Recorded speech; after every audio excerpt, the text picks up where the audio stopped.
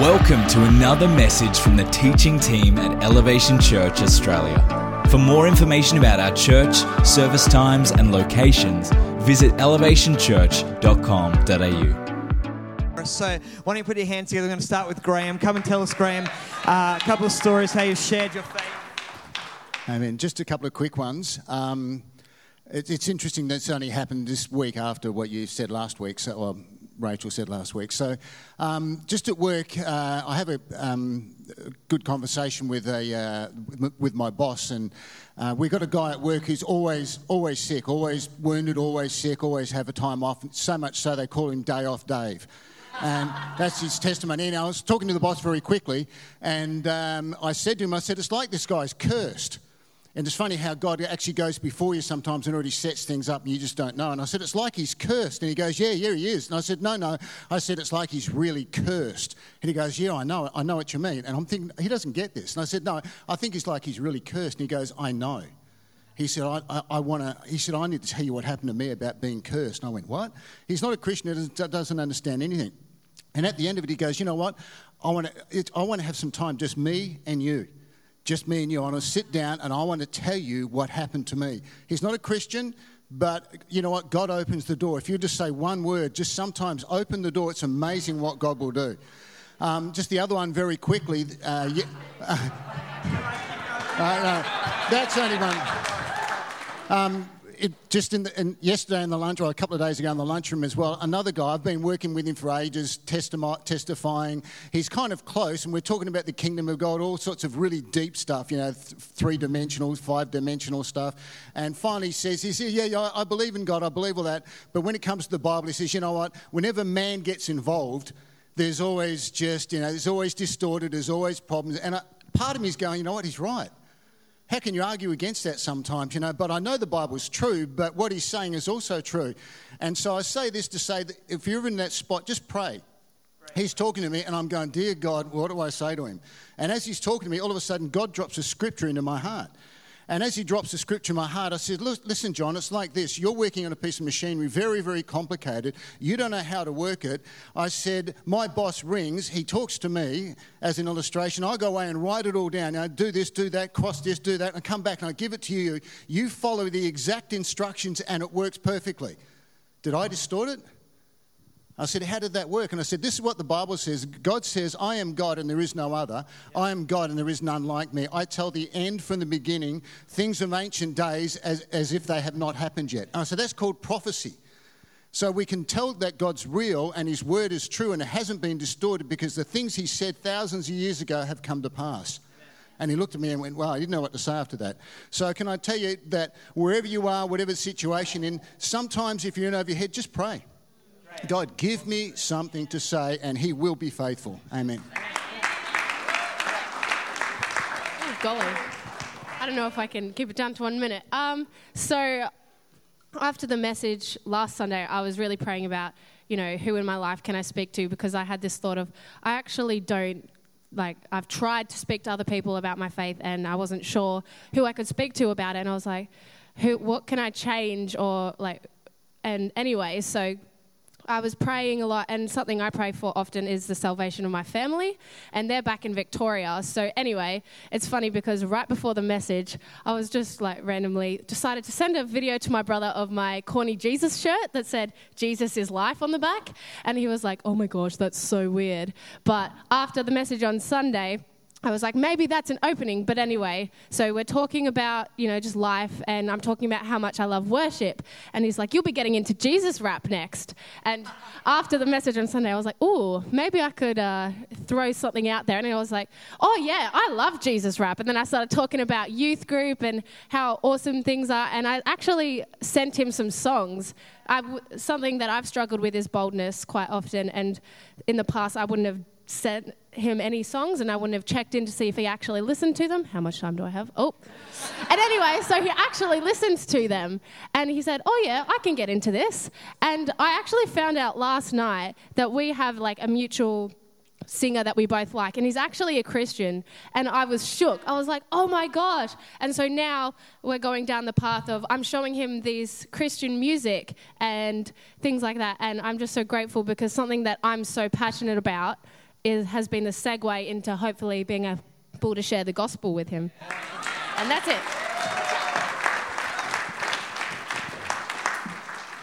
Yeah, my testimony started around about 12 days ago. My wife Sue and me, we are in a process renovating a house for next childcare. And she got a phone call from a couple. They are living in the car. And she said, come on, we give them 3-4 months to live there until they find something. He's depressed, had a lot of problems. And she said, yeah, you can move in, but Albert is coming the next 2 days and doing small paint jobs. Went in there, knocked on the door, went in, and this guy, taller than me, not really inviting. And I was saying, oh, Lord. And I started painting immediately, and he came, looked at me and said, I don't want to rob you your joy, I will leave now. And I said, no, look, joy is a choice. You can every day choose joy. And so he was waiting, I finished, and he said, Sue is a Christian. I said, as am I, I'm a Christian too. And then step out of the boldness. I said, can I pray for you? And he looked at me and he said, no, won't hurt. So I prayed for him. 2 days later he called and said, do you have jumper leads? I said, yes, I have. I need your help. I came over, started his car, and he said, I'm blessed now. No, I said, you have to see it in a different point. Sometimes you have to be a blessing to bless others. And out of his depression, I invited him to help me 2-3 hours working together around the house. We did.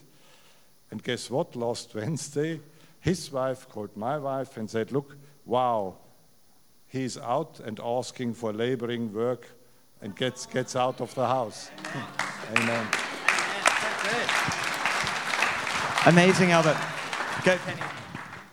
Okay, so I wasn't in the service last week. I was out with the kids with Kylie, and first I heard was Darren came in after the kids' church, and he was like, wow, like more than half the church responded last week, and I was just asking around what was happening because it was just really exciting, and I heard the buzz.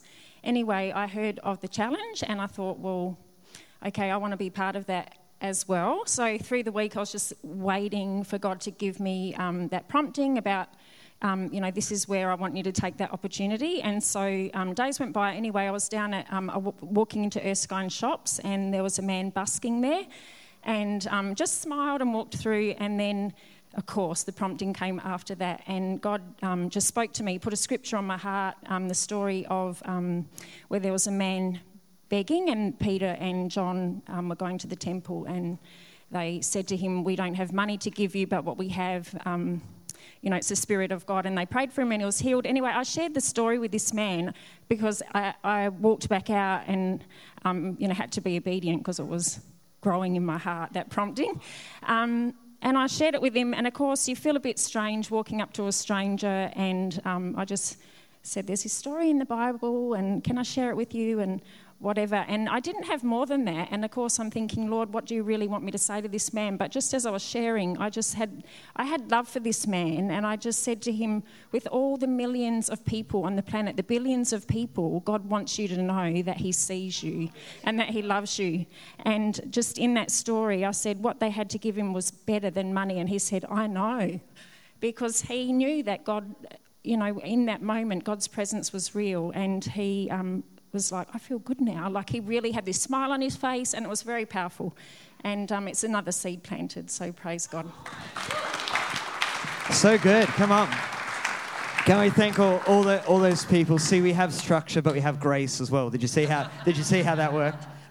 So good. I want to share two more that got sent to us. So Jo Thompson, who's here today, Jo sent this in. She said, I've written a letter to an old friend who's not a Christian, sharing my faith. She's grieving through the passing of her husband. I included the following scripture. The Lord bless you and keep you. The Lord make his face shine on you and be gracious to you. The Lord turn his face toward you and give you peace. Amazing. How good is that? You know what? Through letter writing, through sharing face-to-face, there's multiple ways that we can go into our world and make a difference. One more, and then I'll actually preach, and I've shortened the message, so don't stress. It's okay. All right, this is from Darren Warby, who's actually working away at the moment in Halls Creek, and he said, I wanted to share a moment last week in the hospital at Peel. He said he was asked to do a set of observations, viral signs, on a young man in his late 20s who was severely depressed and stressed and had suicidal thoughts. He said, when I saw him, I knew that I had to talk with him. As it turned out, he was ex-military and was suffering from PTSD for many years. I was able to reassure him that I also suffered with PTSD, and through the support of friends and family and prayers, I was able to overcome it, and now I'm completely healed from it. After speaking with him, I could see some hope in his eyes, and his expression changed, wanting to know more. I knew all along that this meeting was not purely by chance, but a moment that God could use me to bring hope to a person in pain. How amazing is that? Come on, can we thank God for all that he's doing in our lives? And we really feel to continue the roll on as well. So next week, if you have a story, I think I said last time, it doesn't have to be like, I said this word to my boss, I got saved, then he gave me a pay rise, and I got a promotion, and I got 2 weeks extra annual leave. Like, it doesn't have to be like, just completely like, whoa. It can just be as simple as, sharing your faith, inviting someone, doing something that sends us to those that don't know Christ, because that is what God has called us to. And so I want to encourage you with that. Today, I want to begin with a question in our message on who. That's the question about who. Our message on Go. And the question is this, is who brought you here this morning? How do you find yourself here? I'm not talking about who drove, or whether you walked or rode a bike or did an e-scooter or got an Uber, or whether your L-plate, a teenager, drove you here so that really improves your prayer life, or like whatever it was. I'm not saying how did you physically get here, but who impacted your life that you find yourself right here this morning? Maybe this is your first time and someone invited you and they said, hey, after the service, I'm gonna get you a free coffee. And you're like, hey, I'm there. Guess what? All the coffees for new people are free. So I hate to burst the bubbles how generous they sounded, but you're here, so that's great. Maybe you're here and it hasn't been forever. It's been a few years now. And you can still clearly remember maybe that person at work that was an influence on you, that you saw their life and there was something different about their life. There was something different about them that made you ask the question, and it was that started a journey to Christ for you. Maybe you're here, and like me, your family had a lot to do with you being here. Maybe you're a teenager right now and you're like, yeah, my family, my parents made me come to church this morning. To that I say, well done, great parenting. This is what we do in our house. We come to church on Sunday. But whatever your background is like, I can pretty much guarantee that there's at least one, if not multiple who's or multiple people that have influenced your life where you find yourself right here. And as I mentioned before, for me, particularly I was family. My mum was a big one, faithful, consistent, pretty much in church every week, taking her 3 sons along. But also, for me, there was there was a youth leader, a guy by the name of Aaron, who was the first one really outside of my family that took an interest and invested into my life. He was about 6 or 7 years older than me, and so, when you're 16 and they're 22, they're just automatically cool. Like, they can drive to begin with, like without their parents, so it's like automatically cool. And so he was just someone who, invested into me. Now, it wasn't always the most, mature relationship. We did some dumb things as well. I remember one night staying at his house. We thought it'd be really funny to leave this funny message on his answering machine. For all the under 21s here, so an answering machine is something that you used to ring from a phone that had a cord attached to it. Yeah, you couldn't just walk around, and then you'd leave a message after the beep, and then the most revolutionary thing would happen when you left the message after the beep saying, call me back. You know what they would do? they'd call you back. Whoa! I know, just crazy for these days. But anyway, one night we're being dumb, and so we decided to, it's so random and bad, we decided to change the answering machine to a recorded message of me playing bongo drums in the background, dun dun dun dun dun dun dun dun, and him saying, I don't even know where we got this from, if you're hearing this message, you're hearing this because I'm dead. Don't worry about leaving a message after the tone. Anyway, problem was that his mum was the first one to call the next morning, and let's just say that did not go well. But anyway, besides doing stupid things like that, giving his mum heart palpitations, he also invested into my life. He sowed, he encouraged me, he taught me about faith. There was something about his life that impacted mine. And so we're about to read the final words of Jesus to his disciples before he ascends into heaven. So Jesus has been born. He's lived in obscurity for close to 30 years. He's sacrificed his life on the cross. He's invested himself into 12 others. One of them sort of didn't quite make it, but Jesus did his best, right? And then he's about to ascend to heaven. And he leaves these as like his final instructions to his disciples. This is Matthew chapter 28, verses 18 to 20. It says this, "And Jesus came and said to them, 'All authority in heaven and on earth has been given to me. Go therefore and make disciples of all nations, baptizing them in the name of the Father, and of the Son, and of the Holy Spirit, teaching them to observe all that I have commanded you. And behold, I am with you always to the end of the age.'" In this series titled Go, today we want to speak about these final words of Jesus to his followers, which is simply this: go and make disciples.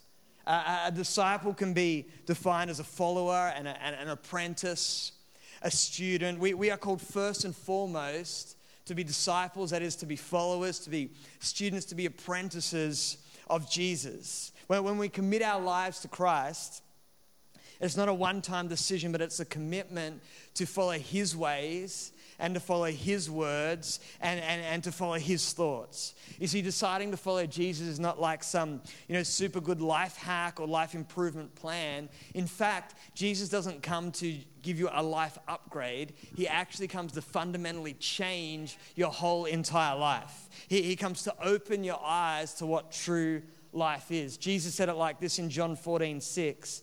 Jesus said to him, "I am the way, the truth, and the life. No one comes to the Father except through me."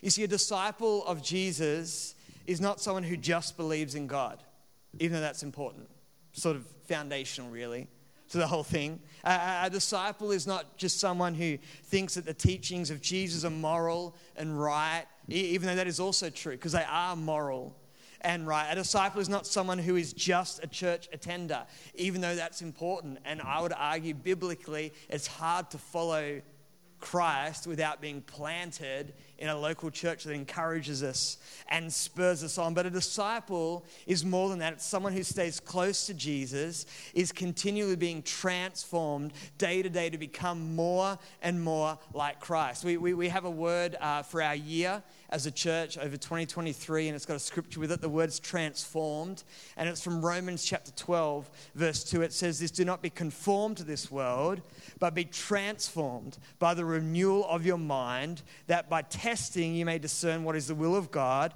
what is good and acceptable and perfect." Now, when we follow Christ, we make mistakes.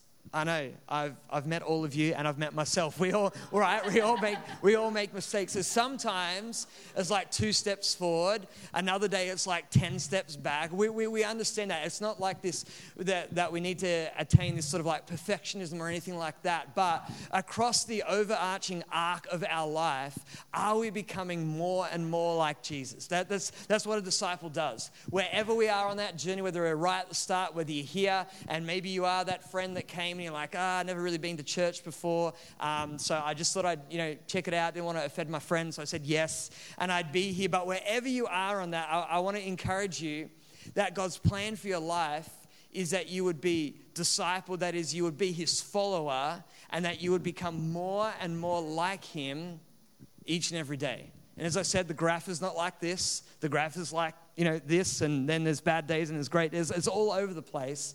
But is that overarching, arc of our lives heading towards Jesus Christ? You see, discipleship is simply this. It's relationship. First and foremost, it's relationship with Jesus, but also it's relationship with others. And so as we think about this whole understanding and idea about going and making disciples, I want to ask you two questions today. The first one is this, is who are you going with? Who are you going with? You see, who is it in your life that encourages, challenges, and models a life that draws you closer and closer to Jesus? Who is it for you? I know we started with this as a question of who influenced you for you to be here today. And can I speak to those that maybe have been a disciple of Jesus for many years, and you can talk about the person maybe that first brought you to faith, and the person that built, or probably multiple people that helped to bring those foundations of faith to your life, so that your life would be transformed and you would believe Christ and what He says about you. But can I just push your buttons a little bit today and ask you, who is that for you today? In August 2023. Who is that for you today? Who are the people that spur you on, that encourage you? Who do you follow to say, hey, I want to be more and more like Christ because this person or these people or this group of people are an example to me to follow and to become more and more like Christ? Who are you going with? Like I said, it doesn't have to be one singular person. It usually isn't. It's normally multiple. But who do you position yourself around that encourages you in your walk with Jesus? The Bible says this in Hebrews chapter 10, verses 24 and 25. The writer of Hebrews says this, and let us consider how to stir up one another to love and good works, not neglecting to meet together as is the habit of some, but encouraging one another, and all the more as you see the day drawing near. I know this is very basic and very simple. This line also rhymes, so it must be good. But you can't stir up if you don't show up. Quite simple. I know you're here. I know I'm literally preaching to the converted, but God has called us together as a church. God has called us together. There's a bunch of metaphors that the Bible uses for the church. He's called us together as a family. That's one of the metaphors. He's called us together as a body. It's another picture that the word uses, to gather together both on Sundays and in smaller groups like our life groups. When we meet together, we stir one another up. You see that your greatest growth point will probably be people. There'll probably be people. Think about how you've grown and how you've developed. It's probably to do with people or a person. They will encourage you. They'll pray for you. They will love you. They will give you a go at things. They will walk with you when you're going through tough times. They will do all those things, but also they're probably going to annoy you.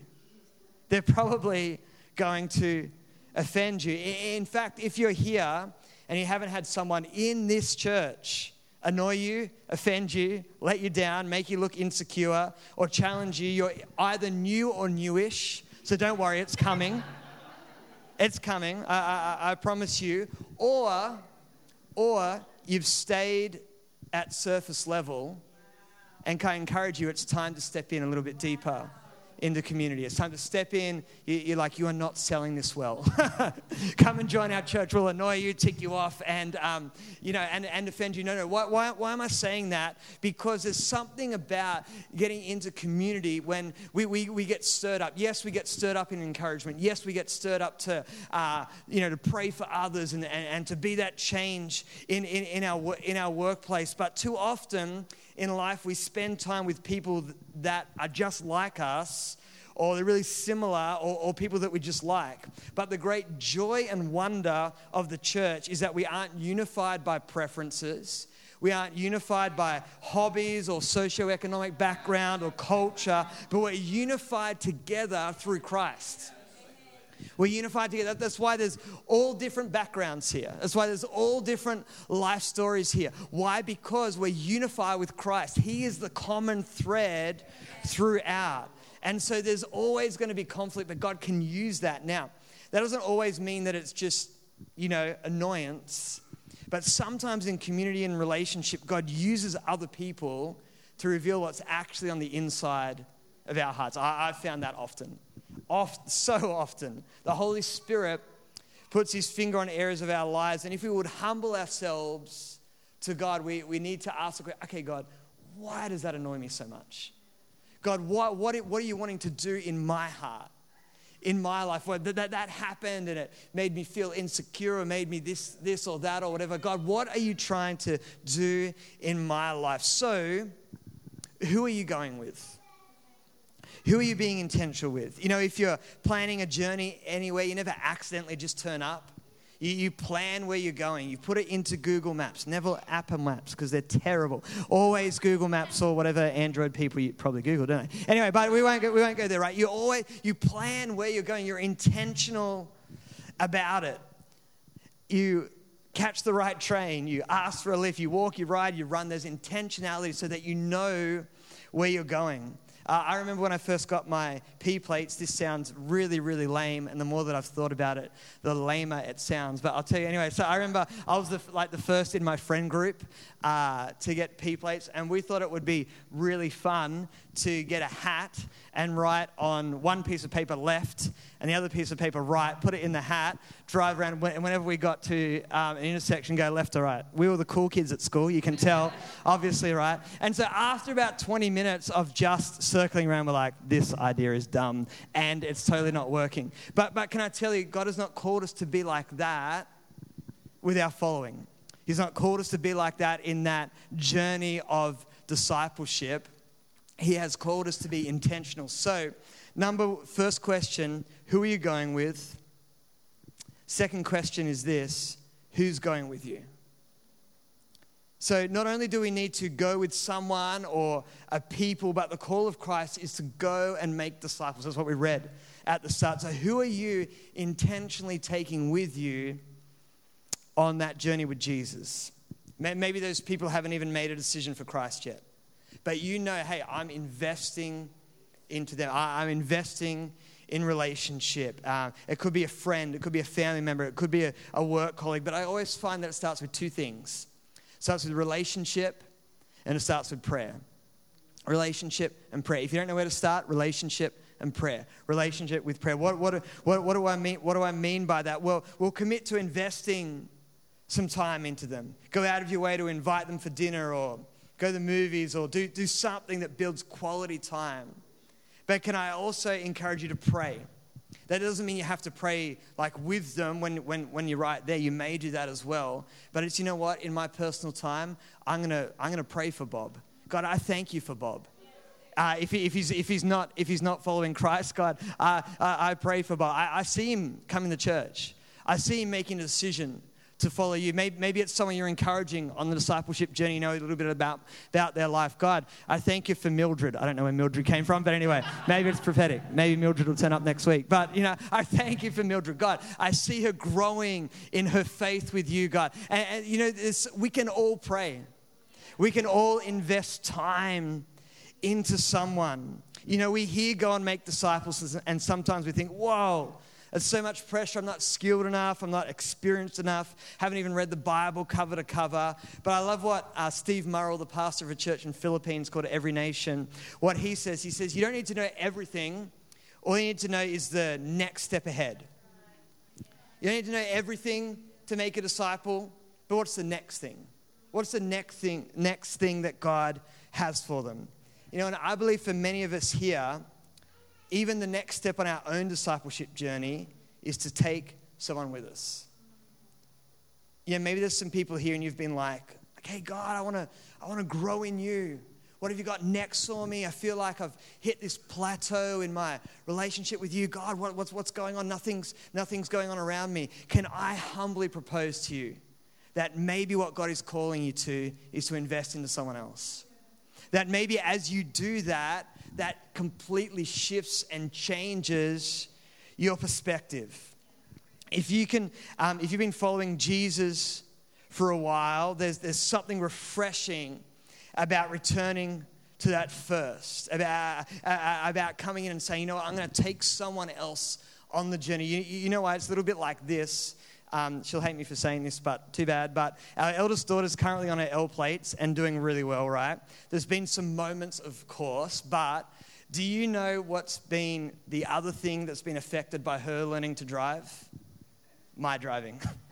I'm like, oh, okay, now I probably should indicate correctly off roundabouts. Oh, okay, how do you go round a roundabout and not get the indicator to turn off at the right spot? Oh, there's a speed limit. I should keep under it so that when I tell her to keep under it, she's doing the same thing, you know. Yes, I do have control issues. Why is the handle above the window something that I think will make a difference when it does practically nothing, right? Why am I learning all these things, and why am I being reminded of all these things? Because I'm taking someone else on the journey. Can I tell you, it's the same with your relationship with Christ. As you take someone else on the journey with you, it deepens your foundation. It stirs up your passion. It does something in your life as well, because you're like, hey, I bet, you know what? I'm telling this person to read my Bible. I probably should do it myself. Oh, we're discovering this about God. I need to discover that as well. Can I encourage you, if you've been following Jesus for a while, like I said, there's something refreshing about returning to foundations. In the book of Revelation, John, who wrote the book, has this prophetic vision, and he gives this warning to 7 churches, but particularly this church in a place called Ephesus. It's filled with metaphor and pictures, but I'll read this to you, Revelation 2, 1-7.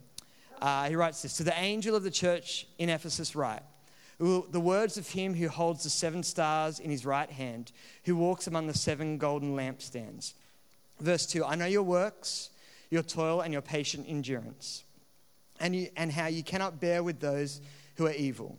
But you have tested those who call themselves apostles and are not, and found them to be false." Right? If you're the church at Ephesus, you're like, hey, this word's going well. He's encouraging it. Listen to all that stuff that we've done well. This is awesome. Verse 3, "I know you are enduring patiently and bearing up for my name's sake, and you have not grown weary."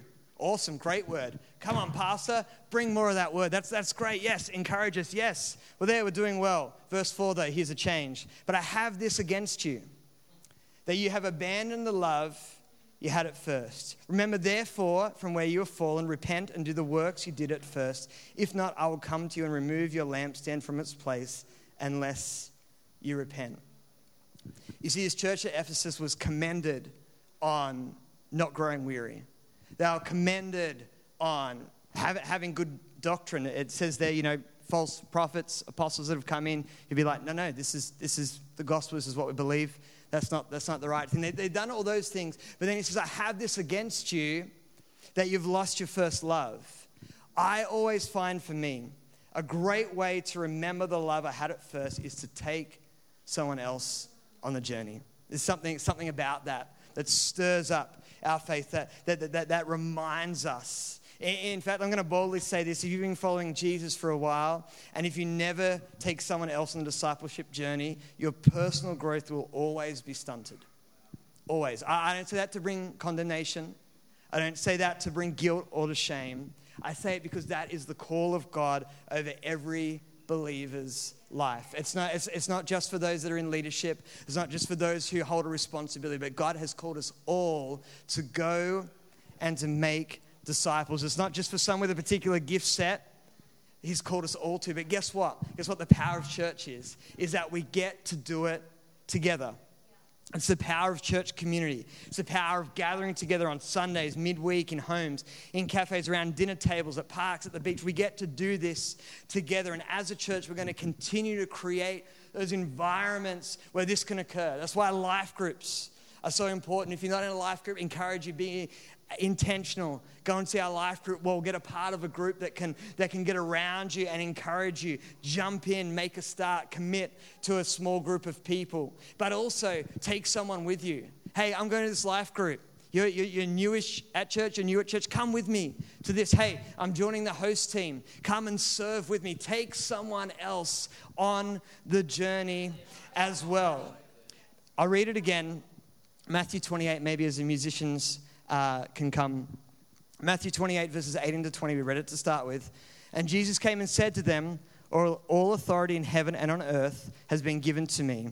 Go therefore and make disciples of all nations, baptizing them in the name of the Father and of the Son and of the Holy Spirit, teaching them to observe all that I have commanded you. And behold, I am with you always to the end of the age. Do you know the most powerful part of that verse, maybe the most overlooked as well, is where it says, because let's not forget, these are Jesus' words to his disciples, where he says, and behold, I am with you always to the end of the age.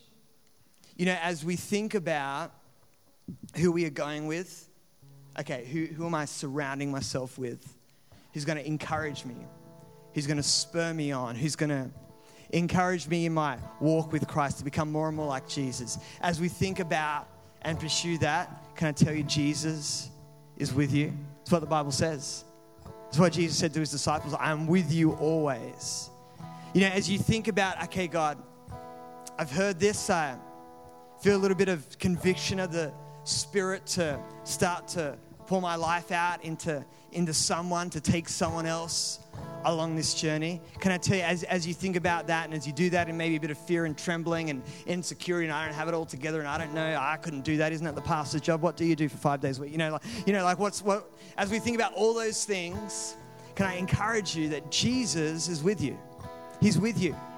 He's with you. That's what the Bible says. And maybe there's some people here you've been let down in this whole discipleship space. Maybe people left you, walked out on you, said one thing but lived a different way. Can I encourage you? Jesus never has. Jesus never has.